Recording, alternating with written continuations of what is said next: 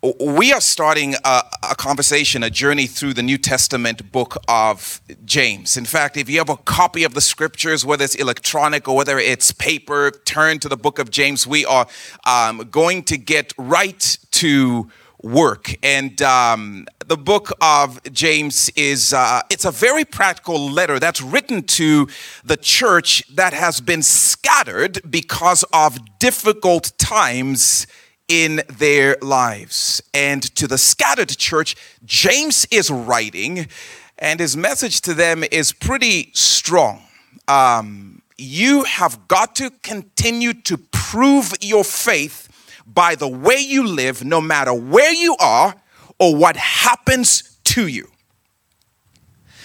You have got to continue to prove your faith in Jesus, no matter where you are, no matter what happens to you.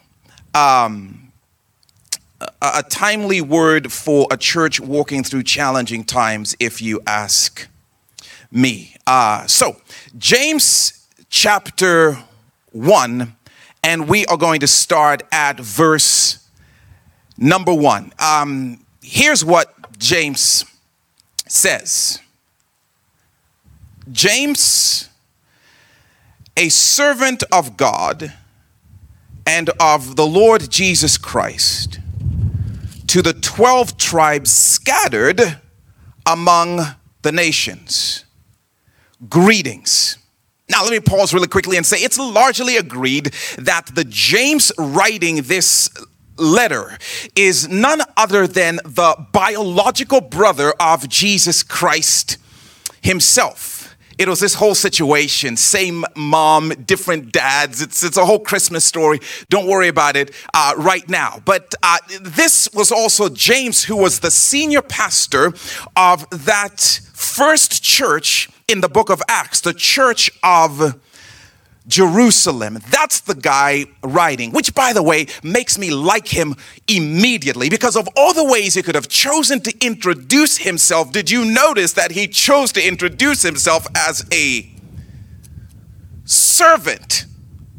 I'm like, I would never do that. If I was writing a book and I wanted people to read it, if I was writing a letter and I wanted to convince people to pay attention to what I was saying, I would at least lead with like senior head pastor bishop of the inaugural church in Jerusalem. And I therefore write to y'all. But no, he says servant. Anyway, Jesus was my bro.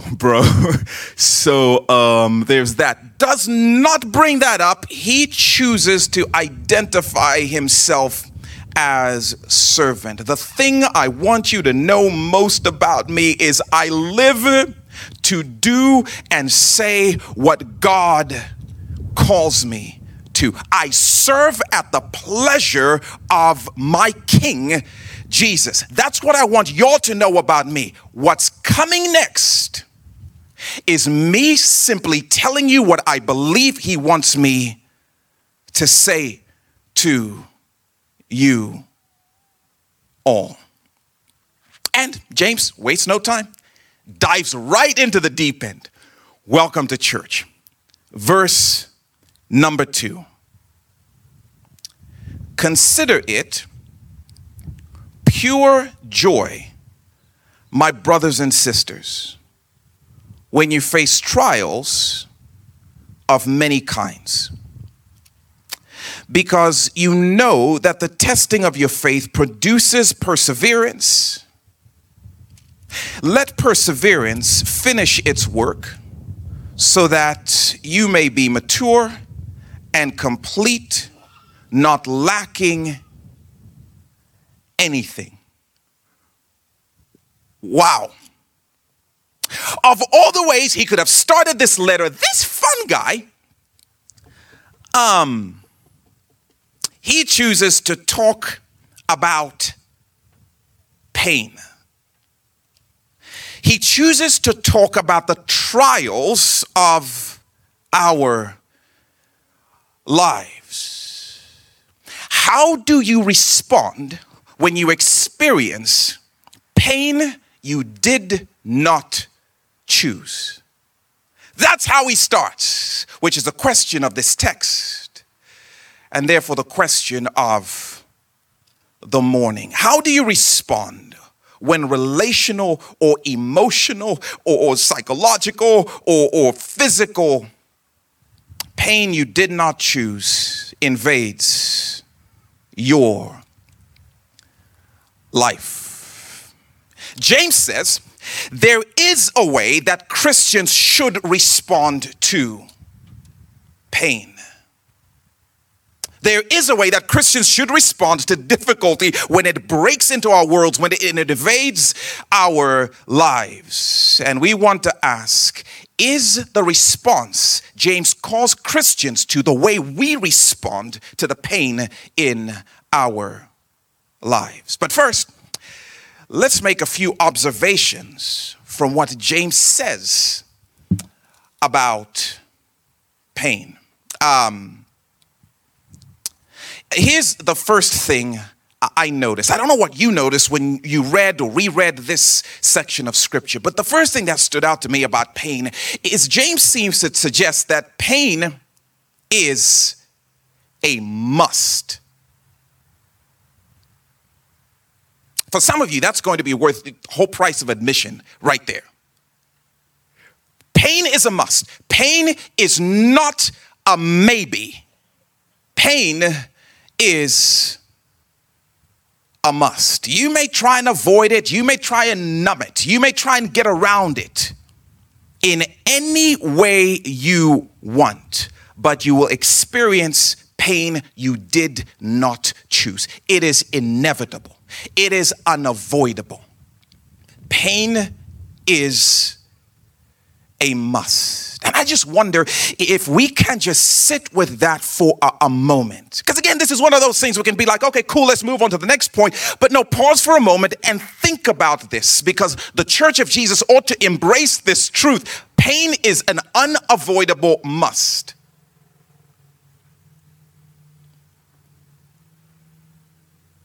Okay, we'll move on. It's a part of our journey, and the concern in my life and in the life of the follower of Jesus Christ is we can get to the place where we naively believe that we can somehow get through this journey unscathed. And James starts by saying, oh no, pain is a must. And you notice his language says, whenever you face trials. He doesn't say if ever you face trials. It's not a question of if, it's a matter of when, because pain is a must. And I'm telling you, for somebody, that truth right there is going to settle you in the coming days. Because we can get to the place where we start to believe pain is optional. If you're smart enough, you're rich enough, and you're careful enough, or you're suspicious enough, or you're calculated enough, or you pray enough, you can see it coming and you can get out of its way. But James says, when, not if. And if we don't know this, and if we don't embrace this, we will start to believe the blessed life is the life without pain. We will start to long and live for these seasons where we've eradicated any difficulty or trial in our life, and we'll live for those. And if we're not careful, when pain invades our lives, we will feel like something is severely broken in me, and we will be shocked, we will be surprised, and many of us will even start to walk away because it wasn't meant to be like this. And James says pain is a must. It's going to happen. Not because we want it to, but this is the broken world in which we live. Not if, but when your body lets you down. Not if, but when somebody deeply hurts you. Not if, but when you lose someone you love. Not if, but when your favorite football team loses. Because for some of us, that's the greatest pain we've experienced. And will again this afternoon. Not if, And if we don't know this again, I think we run the risk of being shocked and discouraged. How do you respond when pain you did not ask for enters your life? Because it will. You better know how you will respond, because it's going to happen. The second observation from James's words about pain is not just a must. Pain is a test. Pain is a test. Whenever you experience pain you did not choose, and you will, it is always a test. Verse 3, James says, because you know that the testing of your faith. Wait, what testing? The trials. Whenever you experience pain you did not choose, your faith is being tested. When your heart is breaking, when your world is collapsing, when the loneliness is screaming, when the loss is sudden, will you still do what you know Jesus says? When it aches like crazy, will you still? I know you do what Jesus says when it's comfortable. That's not the test. The test is in the pain. Will you still do what you know Jesus has called you to do when it hurts? It's always a test. Or will you be tempted to make a shortcut out of pain? It's a test. Some of you are walking through painful seasons right now, and you need to know nothing strange is necessarily happening, and you need to know your faith is being tested, and heaven is leaning over, wondering how will you stick to what you know Jesus has said, even now. Pain is a test. You don't get to decide whether or not you take the pain test, but you do get to decide how you do on it. How will you respond to the pain you did not choose? And James says there is a way to respond to the pain tests. There is a way to respond to trials if you're a follower of Jesus Christ and things are about to get crazy. Don't believe me? Look again at verse 2. Here's what James says. Consider it pure joy, my brothers and sisters, whenever you face trials of many kinds. What?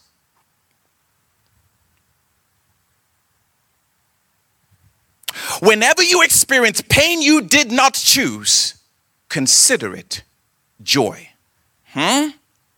James actually says, no, scratch that. Consider it the richest kind of joy.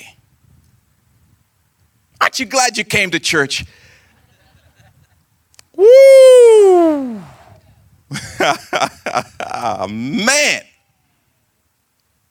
Just to be clear, James, if I suddenly lose my job, joy. Pure joy. If I get an unfavorable diagnosis, pure joy. Hang on. If my spouse up and suddenly leaves, pure joy. Joy.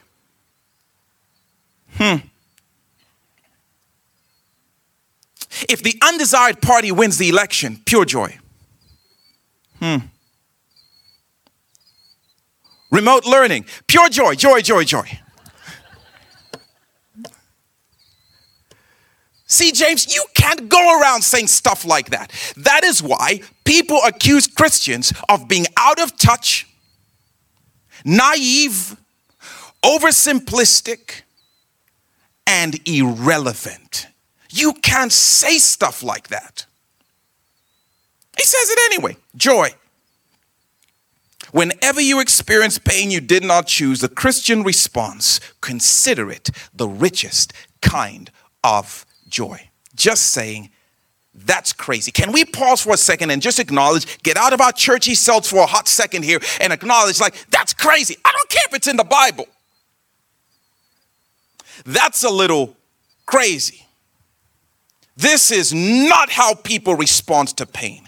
And to ask them to respond that way is not just crazy, it's actually a little bit cruel. Which makes it super important for us to do a little work in the language. And I don't mean like a deep dive into the Greek language. I just mean the language we just read. Because tell me, somebody in the back, how crucial is it that James used the word consider?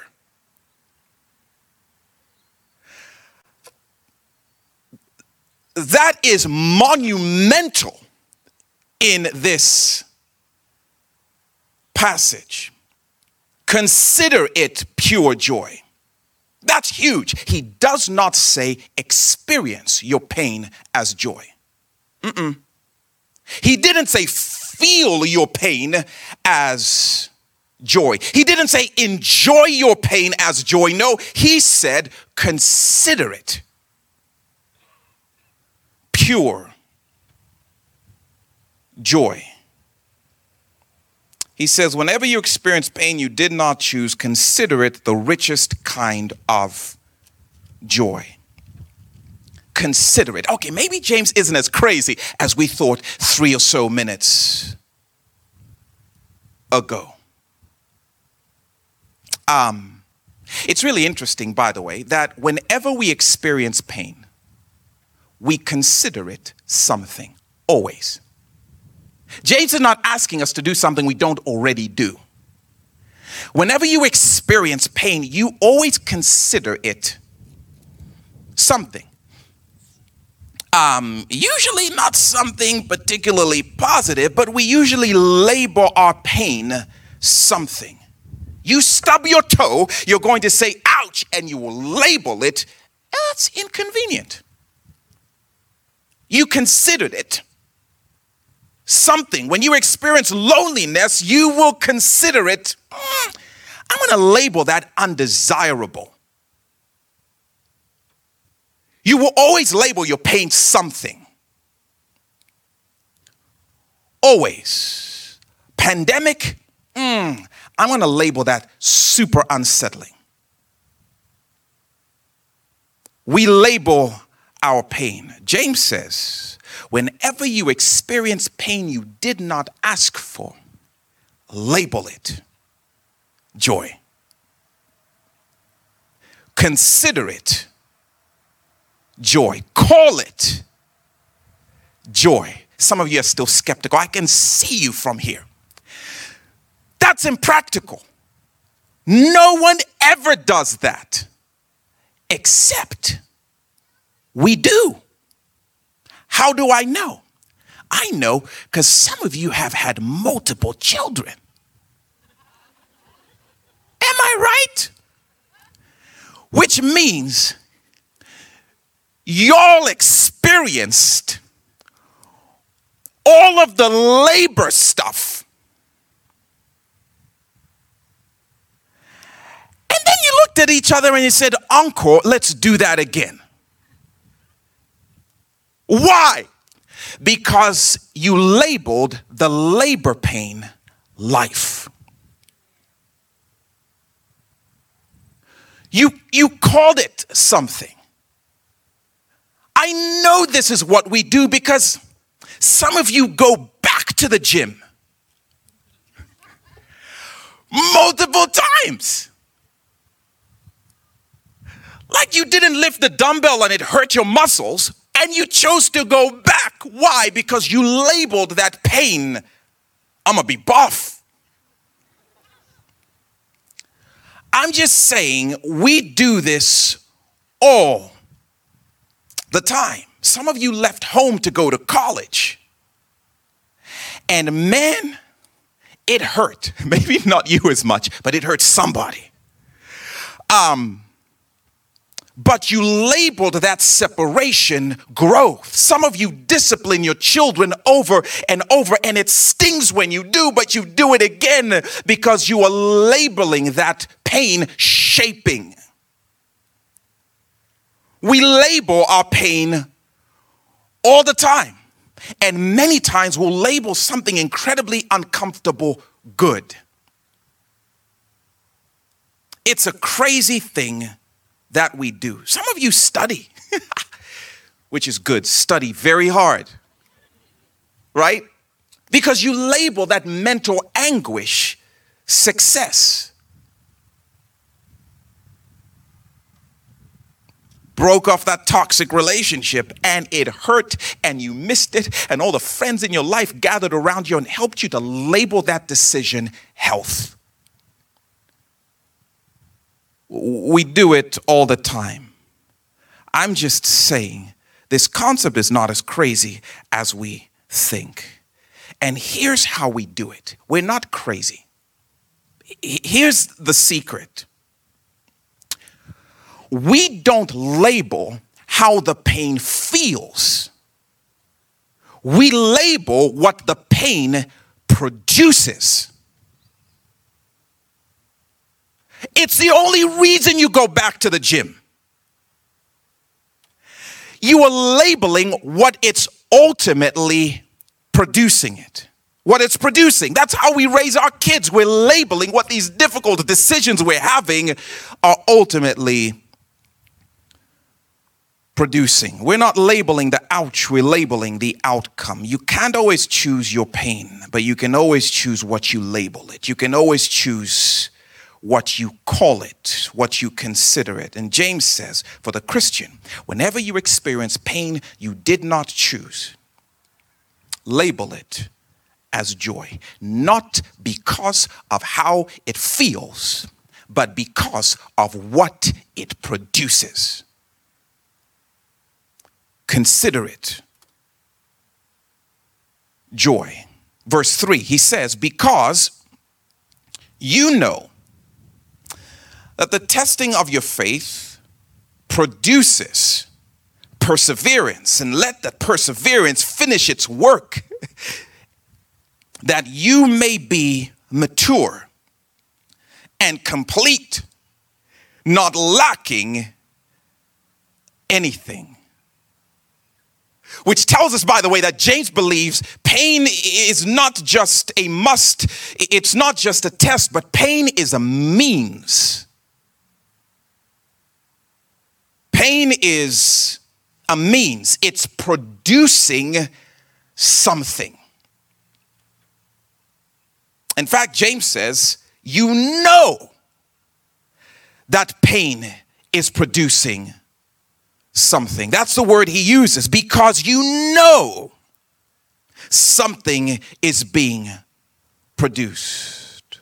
When you go through it, it will feel entirely meaningless. James says, don't go with how it feels, go with what you know. You don't label it by how it feels, you label it by what you know. And he says, you know it's doing something, it's producing something, it's calling something out of you. It is taking you somewhere. Sometimes all we feel is pain in the muscles, but you know that pain is a means to something else. And I love that James doesn't leave us guessing for very long. He tells us, whenever you experience pain you did not choose, it is producing the fullest and most fulfilled version of you. Woo! But there has to be another way, Lord. It's producing the fullest and most fulfilled version of you. Everything you've dreamed of being and becoming does not even begin to compare to what it is pain is producing in you. It's a means.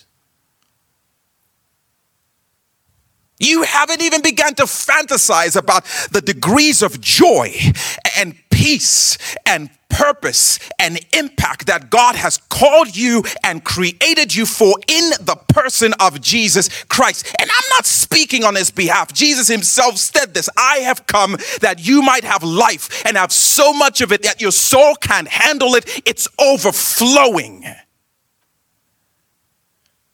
There is life and fullness to which you have been called. And whether you realize it or not, every ounce of your energy is usually exerted into trying to somehow reach the place where you are that person, where you are the version of you that is most joyful and most fulfilled and most impactful and most purposeful. It's actually what we ultimately want. And so we chase our dreams and we chase our careers and we chase relationships. And yet it's powerful what James is saying. There is a complete you, fully activated, deeply fulfilled. James says a complete you that's mature and lacks nothing. You are no longer chasing after anything for fulfillment because you are fulfilled and you are living fully, engaged in the mission to which you've been called by God. I love the way James describes this: mature, lacking nothing. And the thing is, pain is often the Uber, the means that helps to get us there. And I'm just asking, if we believed that this was true, just for a moment, let's pretend we fully believe this. If we believed that this is true, how would you label your pain? You would label it as an Uber. You would label it as joy to some degree. You would, let's go then. If this is the means to becoming everything God has designed me and called me to be, let's go. You will think of it a little bit differently. You will label it a little bit differently. But in our cultural context, we've actually believed the opposite. The goal is comfort. The goal is to live without any tension in our lives. And so when we experience anything that feels uncomfortable, we label it a spiritual attack. We become victims to some degree or another. But if we believe what James is saying, which is so counterintuitive, countercultural, we will label it differently. Your pain is not meaningless. It's a means. God is always seeking to repurpose it towards your fullness. How should the Christian respond to pain we did not choose? James says, call it joy, because it's a means moving you towards the fullness, moving you towards the most fulfilled version of you in the person of Jesus. And then James says, he kind of gives a plea,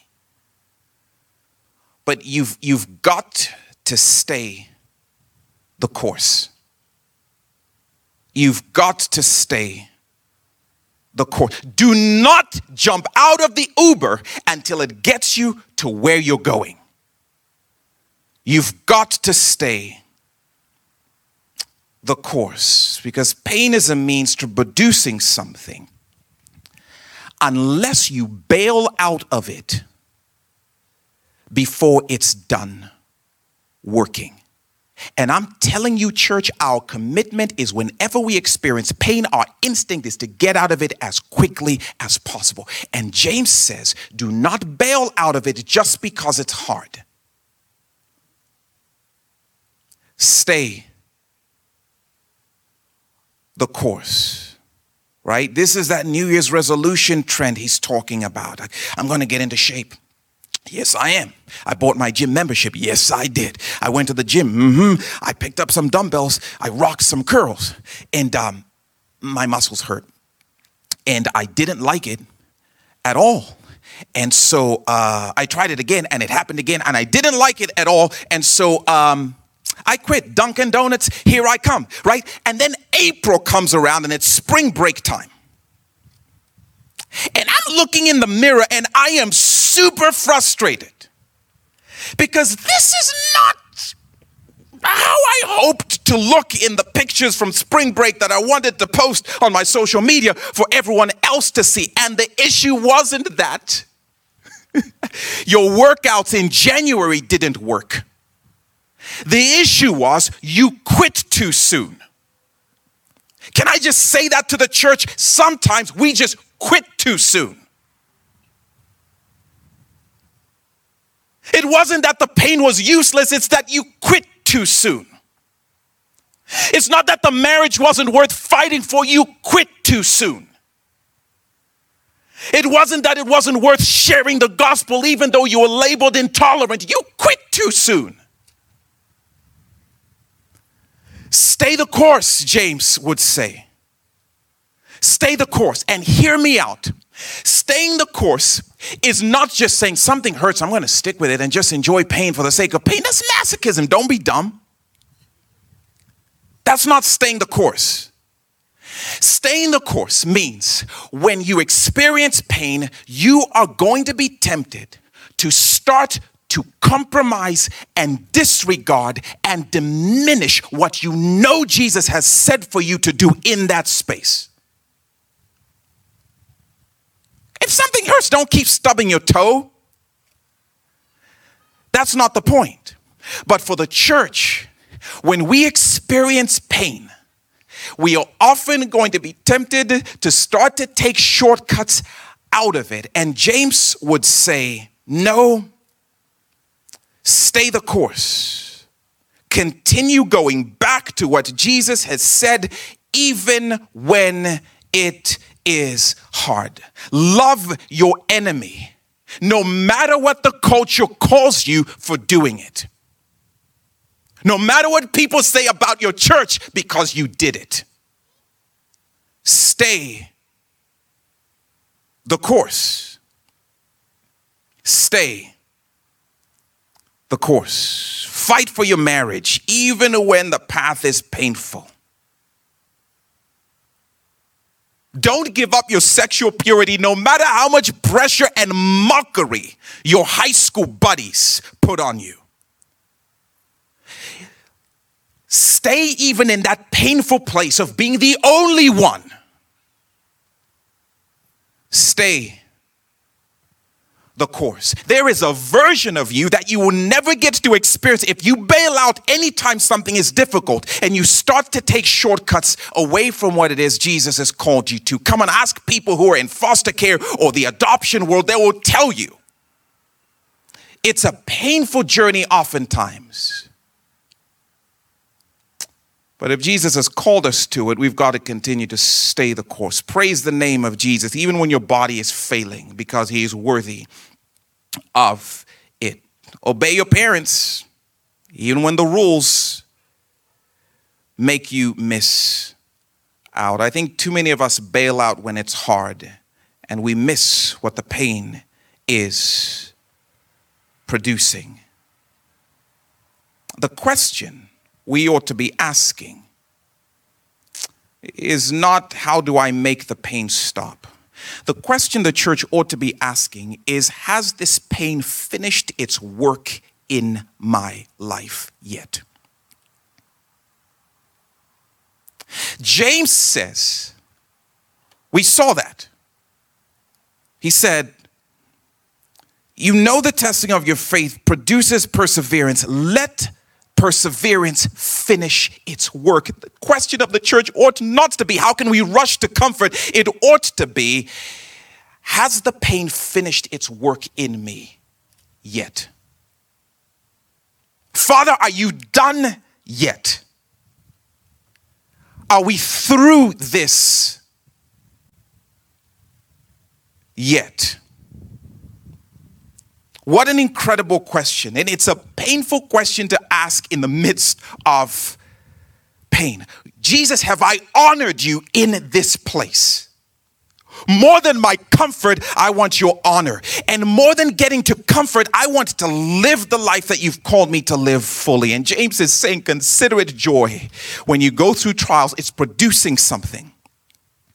But you ought to be willing to stay the course and ask the question, Jesus, am I still doing what you've asked me to do in this place? And has this pain finished doing what it came for? And if you have any questions about this, can I point you to the very source of our salvation? Jesus Christ, who for the joy set before him endured the cross. I'm so glad he didn't bail out on it partway through because it got difficult.